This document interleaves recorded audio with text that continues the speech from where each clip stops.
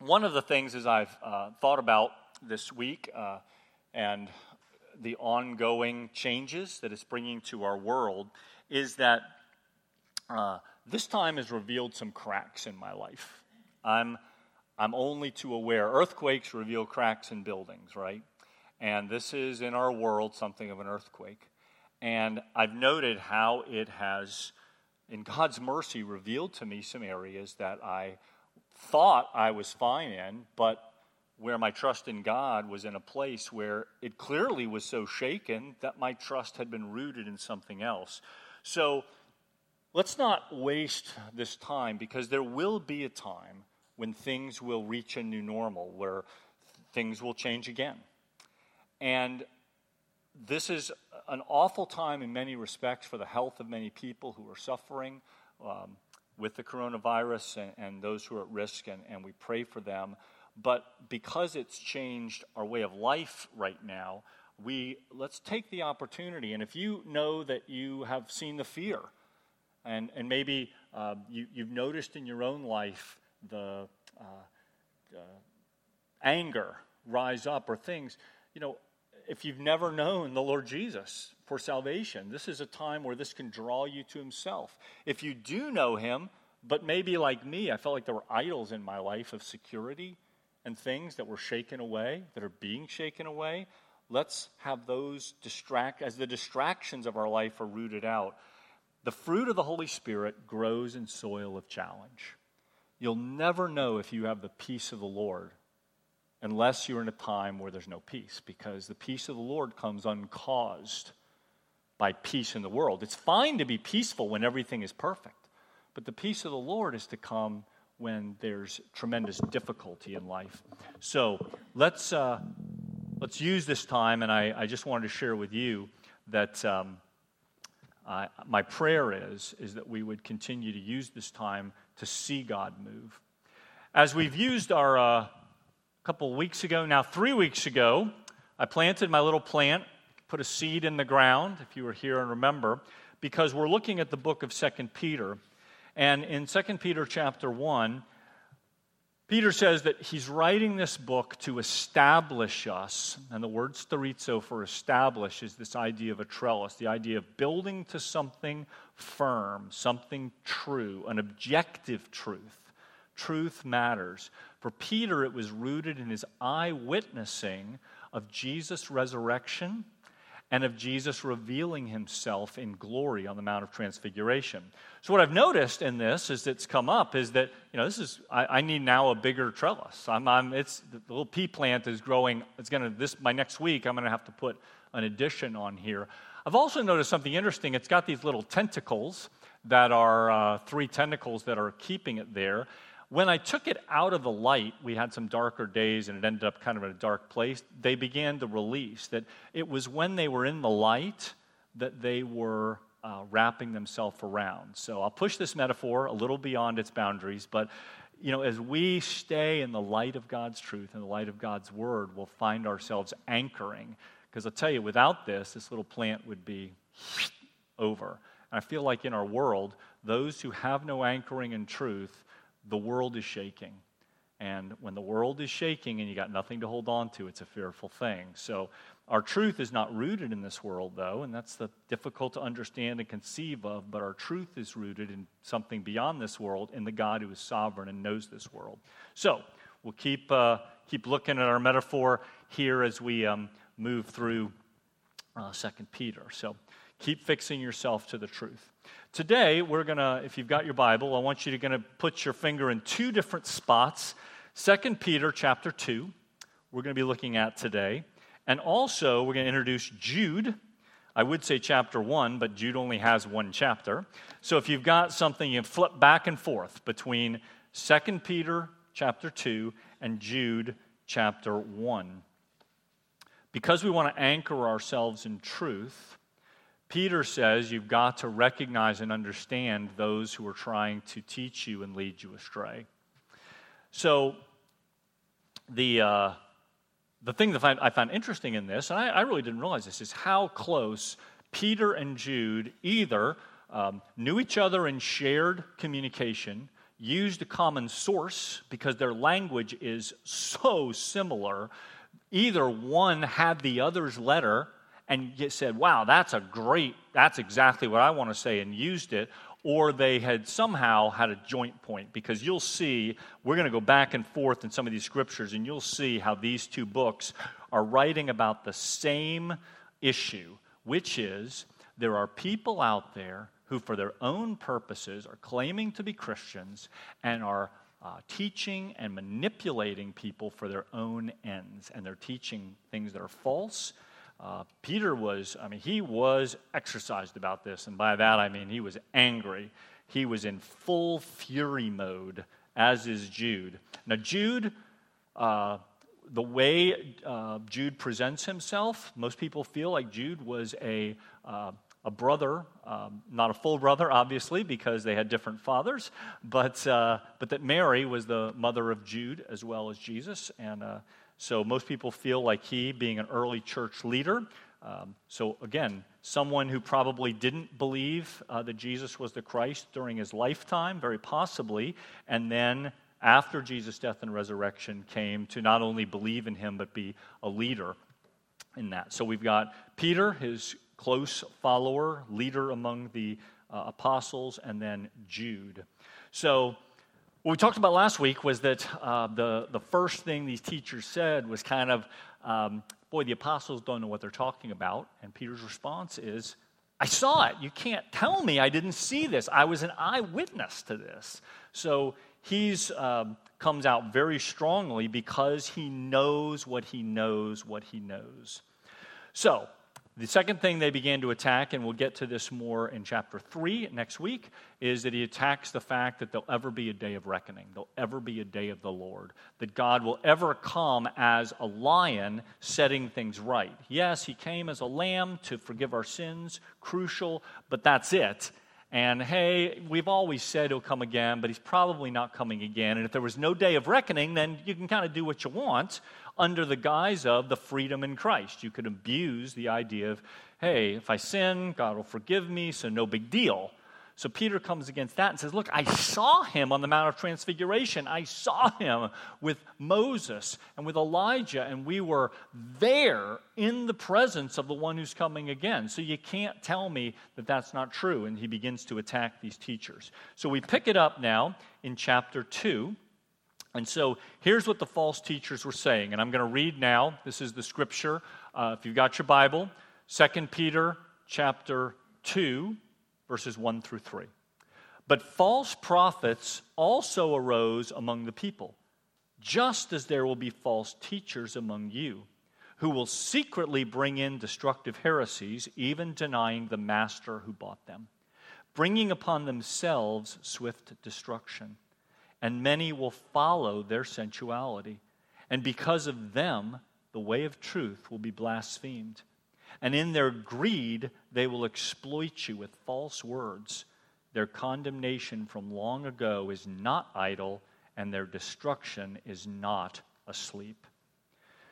So we left off in chapter 1 where Peter says the idea of Scripture is not open to interpretation. Now by that we don't mean that you don't have to look at and determine how to interpret the Scripture in terms of applying it to our lives. We all must do that. What you can't do is say, well, I think that this prophet had his own motive, that Samuel or Isaiah or whoever, they just said what they wanted. It's just a human thing. It's just a human book. Peter says, no, God got his word out through human vehicles. Human vehicles with all their idiosyncrasies, with all their faults and sins, God still got his inerrant, perfect word out to them. And so in that way, it's not a matter of your own interpretation of saying, well, I'm going to cut out, I don't like that verse in the Bible, so I'm going to cut that one out. But I'll keep that one because I like that. You can't do that. It was men who spoke from God as they were carried along by the Holy Spirit, but not everyone. So that's where he says in verse 2, false prophets arose among them, among those people. Old Testament's clear that there were people who prophesied falsely. And he says, just as there's false teachers among you. Now, what were the things that the false teachers were saying? Number 1, even denying the master who bought them. That's 2 Peter 2, verse 1. And then if you've got your Bible, flip over to Jude, verse 4. It's always odd not to say the chapter in front of it, but Jude, verse 4. Will say, certain people have crept in unnoticed who long ago were designated for this condemnation, ungodly people who pervert the grace of God into sensuality and deny our only Master and Lord Jesus Christ. So there we have the same language. So the first thing, they deny Jesus. They deny the uniqueness of Jesus Christ as the only begotten Son of God, the only way to salvation. So that's the first thing they do. They follow their sensuality. We've heard that. We just read that in Jude. Again, same verse in Jude. Also, in 2 Peter, go to 2 Peter 2:2. Says, many will follow their sensuality. So that the teachers were coming from the sensuality as trusting in, believing in, loving, living for the touch, feel, the things we taste and see with our human, and that's the end of it. That there isn't a sense of what is beyond sensuality, dealing with the senses, and particularly that word deals with sexual things, that these guys were trying to misuse people sexually, and so they were seducing people. Let's look at 2 Peter, chapter 2, verse 14. Peter says it very specifically. They have eyes full of adultery, insatiable for sin. They entice unsteady souls. It's happening then. Unfortunately, it sometimes happens now. This is the second thing that he condemns them for. And finally, the other big thing we have in this is in in chapter 2 of 2 Peter, verse 3, as well as Jude verse 11, is in their greed, they exploit people. So, sex and money. Things haven't changed that much, unfortunately. Let's read 2 Peter 2, verse 2 again. In verse 3, 2 Peter 2:3, and in their greed, they will exploit you with false words. 2 Peter 2, also verse 14. Or 15, forsaking the right way, they've gone astray. They've followed the way of Balaam, the son of Beor, who loved gain from wrongdoing. Balaam, who was paid to prophesy against the people of God. Jude, verse 11, same thing. It says, woe to them, for they walked in the way of Cain, abandoned themselves for the sake of gain to Balaam's error, and perished in Korah's rebellion. Cain, Balaam, and Korah all were rebellious against God's word, and all did it for personal gain. So these are the things that that Peter is specifically condemning these teachers for. Then he moves into explaining in other ways in which you can see how God does bring about a day of reckoning. So I'll quickly move through this. But in 2 Peter 2, verse 4, as well as Jude, verse 6. 1 Peter 2:4 and Jude 6. I know I'm flipping back and forth, but I want you to see how closely these are related. For if God did not spare angels when they sinned, but cast them into hell, and committed them to chains of gloomy darkness to be kept until judgment. So he didn't spare those angels, and then we'll look at Jude 6, Jude 6, and he says, the angels who did not stay within their own position of authority, but left their proper dwelling, he has kept in eternal chains. So there's reckoning for the angels. Now, what's this referring to? Got to take a second to explain this, because it's kind of a weird one. In Genesis chapter 6, there's this sort of odd story that begins it about how angels had inappropriate relations with the daughters of men. And it's not exactly clear what he's referring to. And so people have said, well, this is angelic beings who were rebellious angels and they did wrong. Some people feel it was those who had almost godlike authority, but humans. There's been a lot of interpretations of this. There is a book written called First Enoch, which is not in the Bible. It's not what we call canonical. It means the early church fathers did not see it meeting the criteria of God's inerrant word. But it was a very popular book. There were lots of popular, just like we have books now that people read and, Purpose-Driven Life or whatever, that people read and they comment on and they talk about. They had lots of books, and the genre of that book was as a prophecy, and it would have been well known among Peter and Jude, and they both refer to Enoch's interpretation of Genesis 6. So the point of it is not whether Enoch is Scripture, because it's not considered Scripture, but the point is that God is going to make a reckoning for those who rebel against him. That's the point. And so they draw the first example from Genesis 6 through Enoch's interpretation. Peter then says, look, the flood, God rescued Noah, but he didn't spare those who rebelled against him. That's 2 Peter 2:5.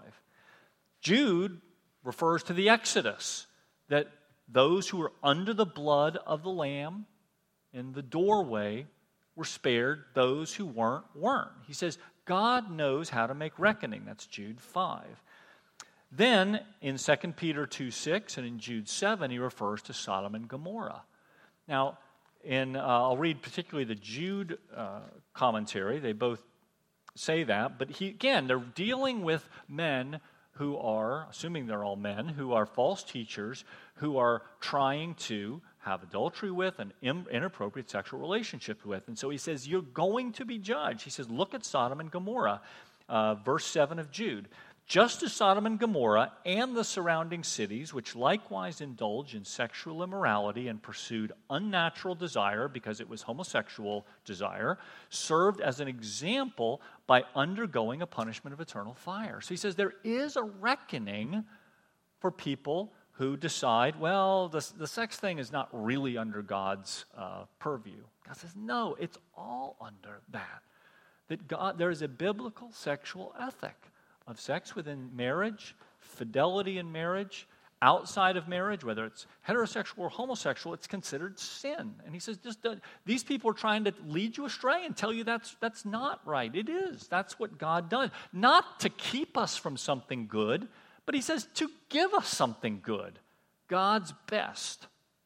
Finally, he takes the example of Balaam that we looked at, 2 Peter 2:15 and 16, and Jude 11, and then Cain and Korah. All these guys were greedy. They were lining their own pockets with spirituality. They were saying, well, God, it's fine to dip into the till, to embezzle money, to do whatever for God's purpose. And he says it was wrong then, it's wrong now, and God will rectify it. He will make it right.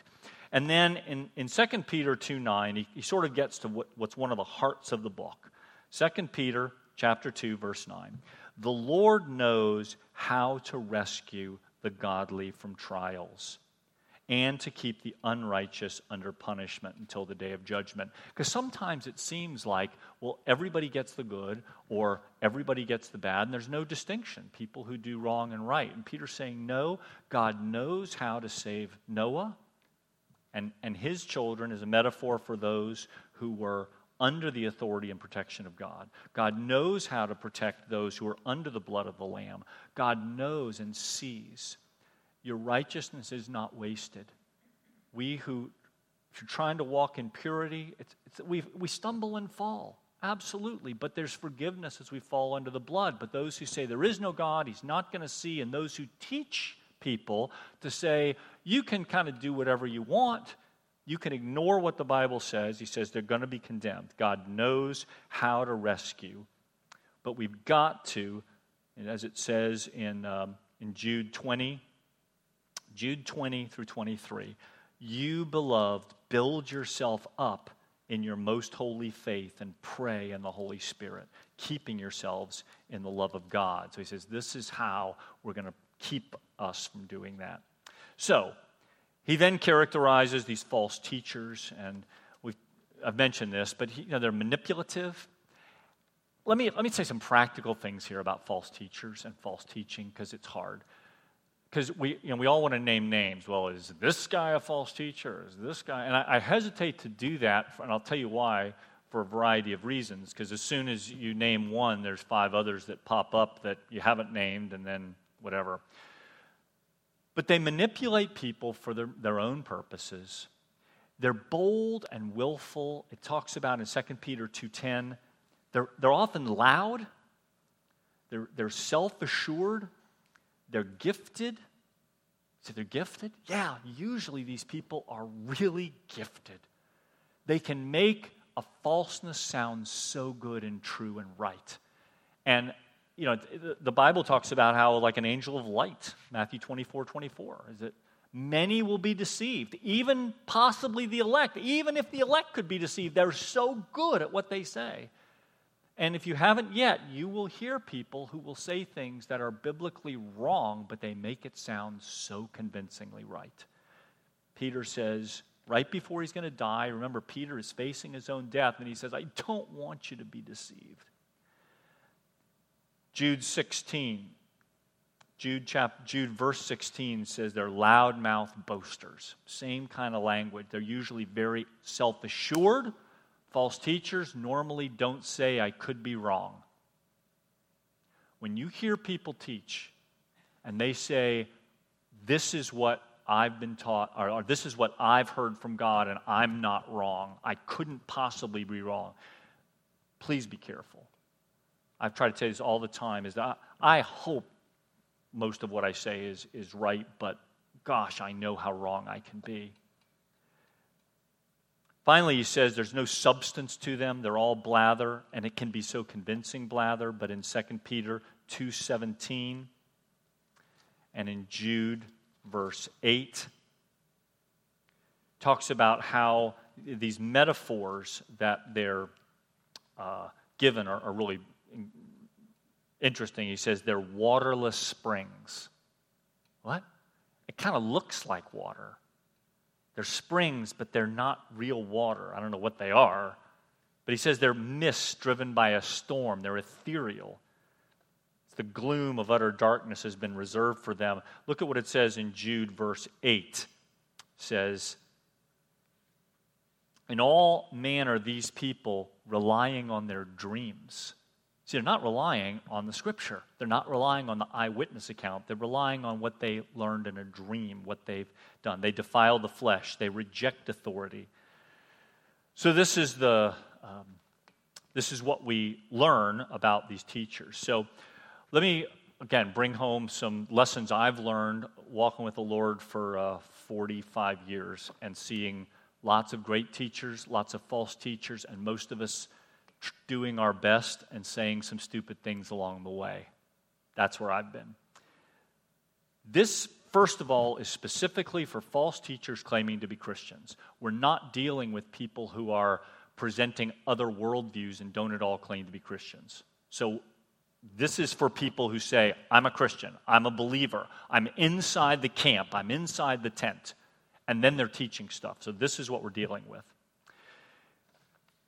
If you Google the best teacher, I'm talking about somebody famous, not me, but if you Google somebody famous who you think is just the most balanced Bible teacher ever, whoever your favorite is, if you put their name into a Google search with false teacher, you will come up with hit after hit of how, and I won't name anybody because I don't, whatever, but how this person is a false teacher. People throw the false teacher down card because they've said something, either in a sermon in 1987 somewhere, they said that, they quoted a psychologist, and they'll say, psychology is, or their pet issue that this writer says is real Christians teach, and it's a negotiable. It's what the EPC would call a non-essential to the faith, but they don't line up with my view. False teacher. Be wary. You got to look. The 2 Peter and Jude would counsel us to look more. That says more about the people posting than the people who are teaching. Every teacher has said things that aren't true. Every human teacher. We have all said things that either by mistake of the tongue or just. When I was younger, I said some things, and I just, God has shaped me. This is why humility in teachers is so important, Bible teachers, is to say, look, I'm doing the best I can and open to correction and accountability. This is what these teachers did not have. They weren't open to people with different viewpoints, sitting them down and saying, did you really mean that? Could you clarify for me? And not being threatened by that. Third thing, so the first one is, this is for people inside the tent. This is, let's not throw the false teacher thing down too early, just giving some grace. Motivation, knowing the teacher's motivation helps discernment. And this is where in our day and age it's difficult, because I don't know most of the people, a lot of people I listen to. I hope they are, but this is why the church is so important. If you need to know, we need to know each other, and not just me, but anybody who's teaching. If you know my life and I know your life, then I can hear your teaching because I know you're modeling it and you're living it. So be careful if you know nothing about the personal life. I'm not saying you couldn't listen to them. They're great teachers out there, but just be aware of that Peter and Jude say it's important that you know their character and their motivation. The truth of God's word should be handled with fear. I mean fear in a sense, fear, like it is a fearful thing to sit there and try to present week after week, this is what God says. Because I know I stand under stricter judgment, and everyone who teaches does, and we ought to have that mindset. I want to preach with boldness, but I want to preach with some humility, and every good preacher and teacher should do that.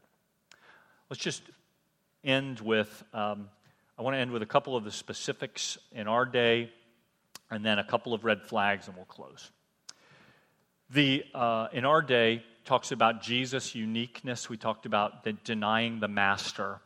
In our day, entire denominations no longer believe that Jesus Christ is unique, is the only way to heaven. There are many paths to heaven.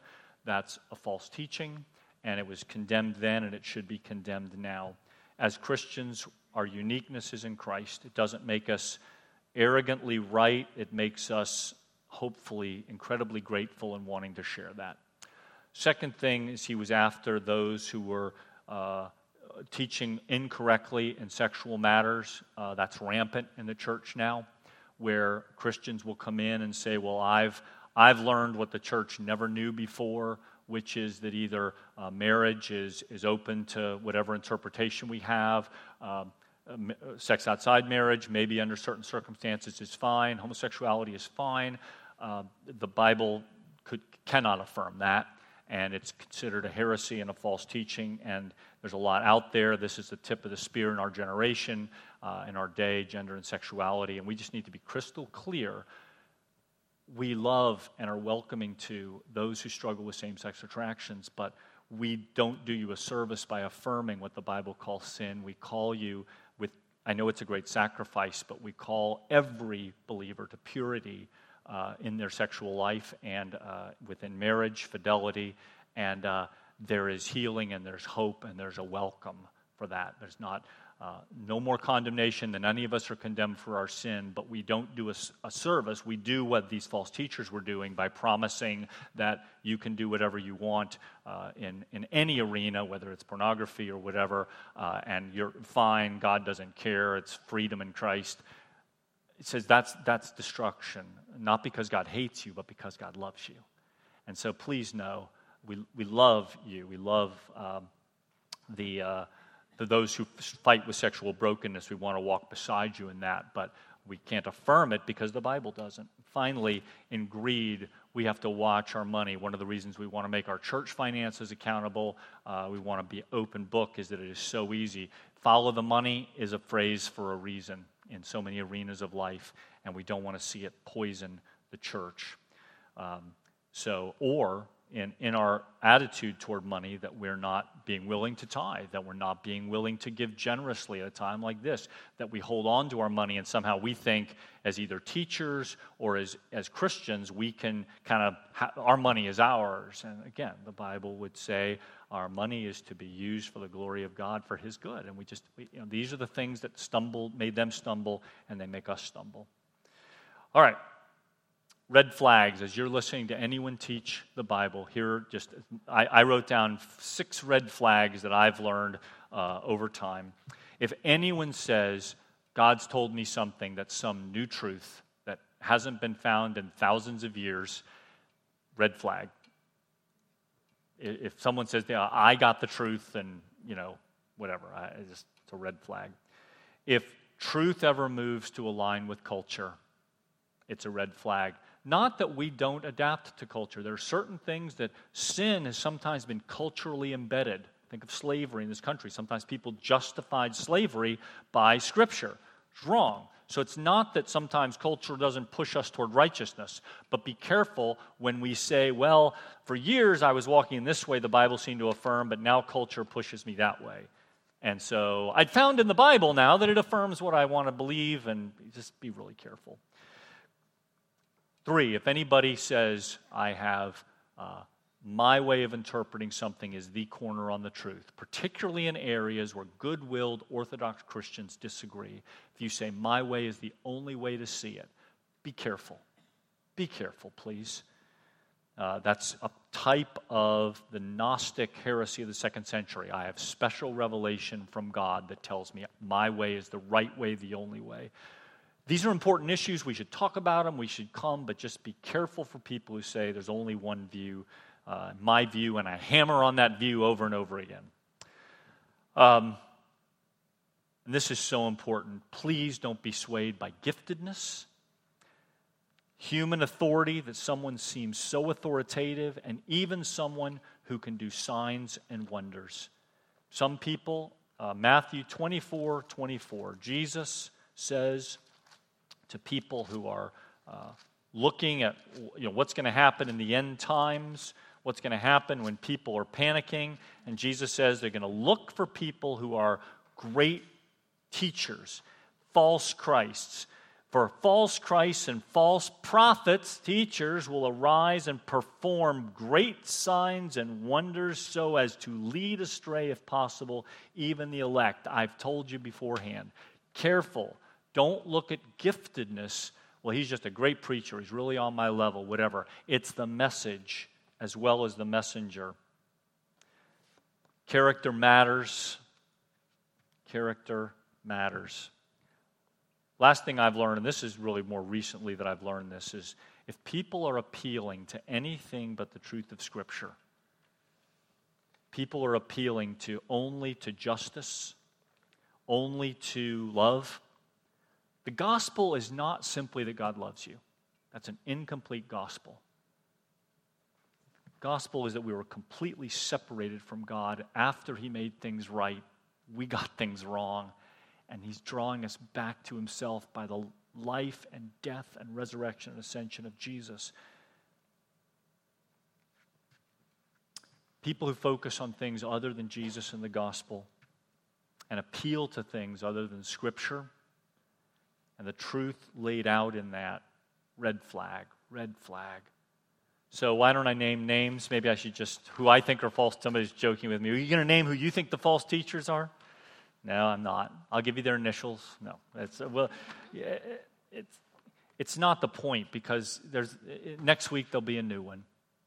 So let's have grace where we can, but don't be led astray. Don't be led astray. Many will come saying, this is the way, that is the way. Let's hang on. Would you pray with me, please? Lord, we are so grateful and so thankful that you're faithful to us. And Lord, in a time like this where life has been thrown and we've been upended, think, well, why spend a half hour looking at false teachers and Peter and Jude? Lord, because we need to anchor to your word. And there will be people even this week who make claims in the name of Christ that are false, that aren't true. And people will be disappointed because it doesn't come about. And they'll say, well, that's what God said. That teacher, preacher said that's what God would do, this or that. Why didn't it? Lord, we don't want to be found like that. We want to see you, God with us, Emmanuel, God with us. Walking with us, teaching us. Lord, give us the courage and humility to continue to learn, to continue to see you. Lord, there are wolves out there.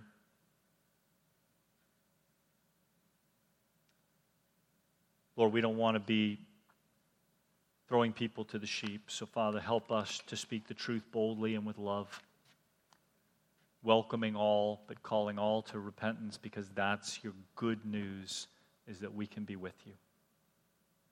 It's in Jesus' name we pray. Amen.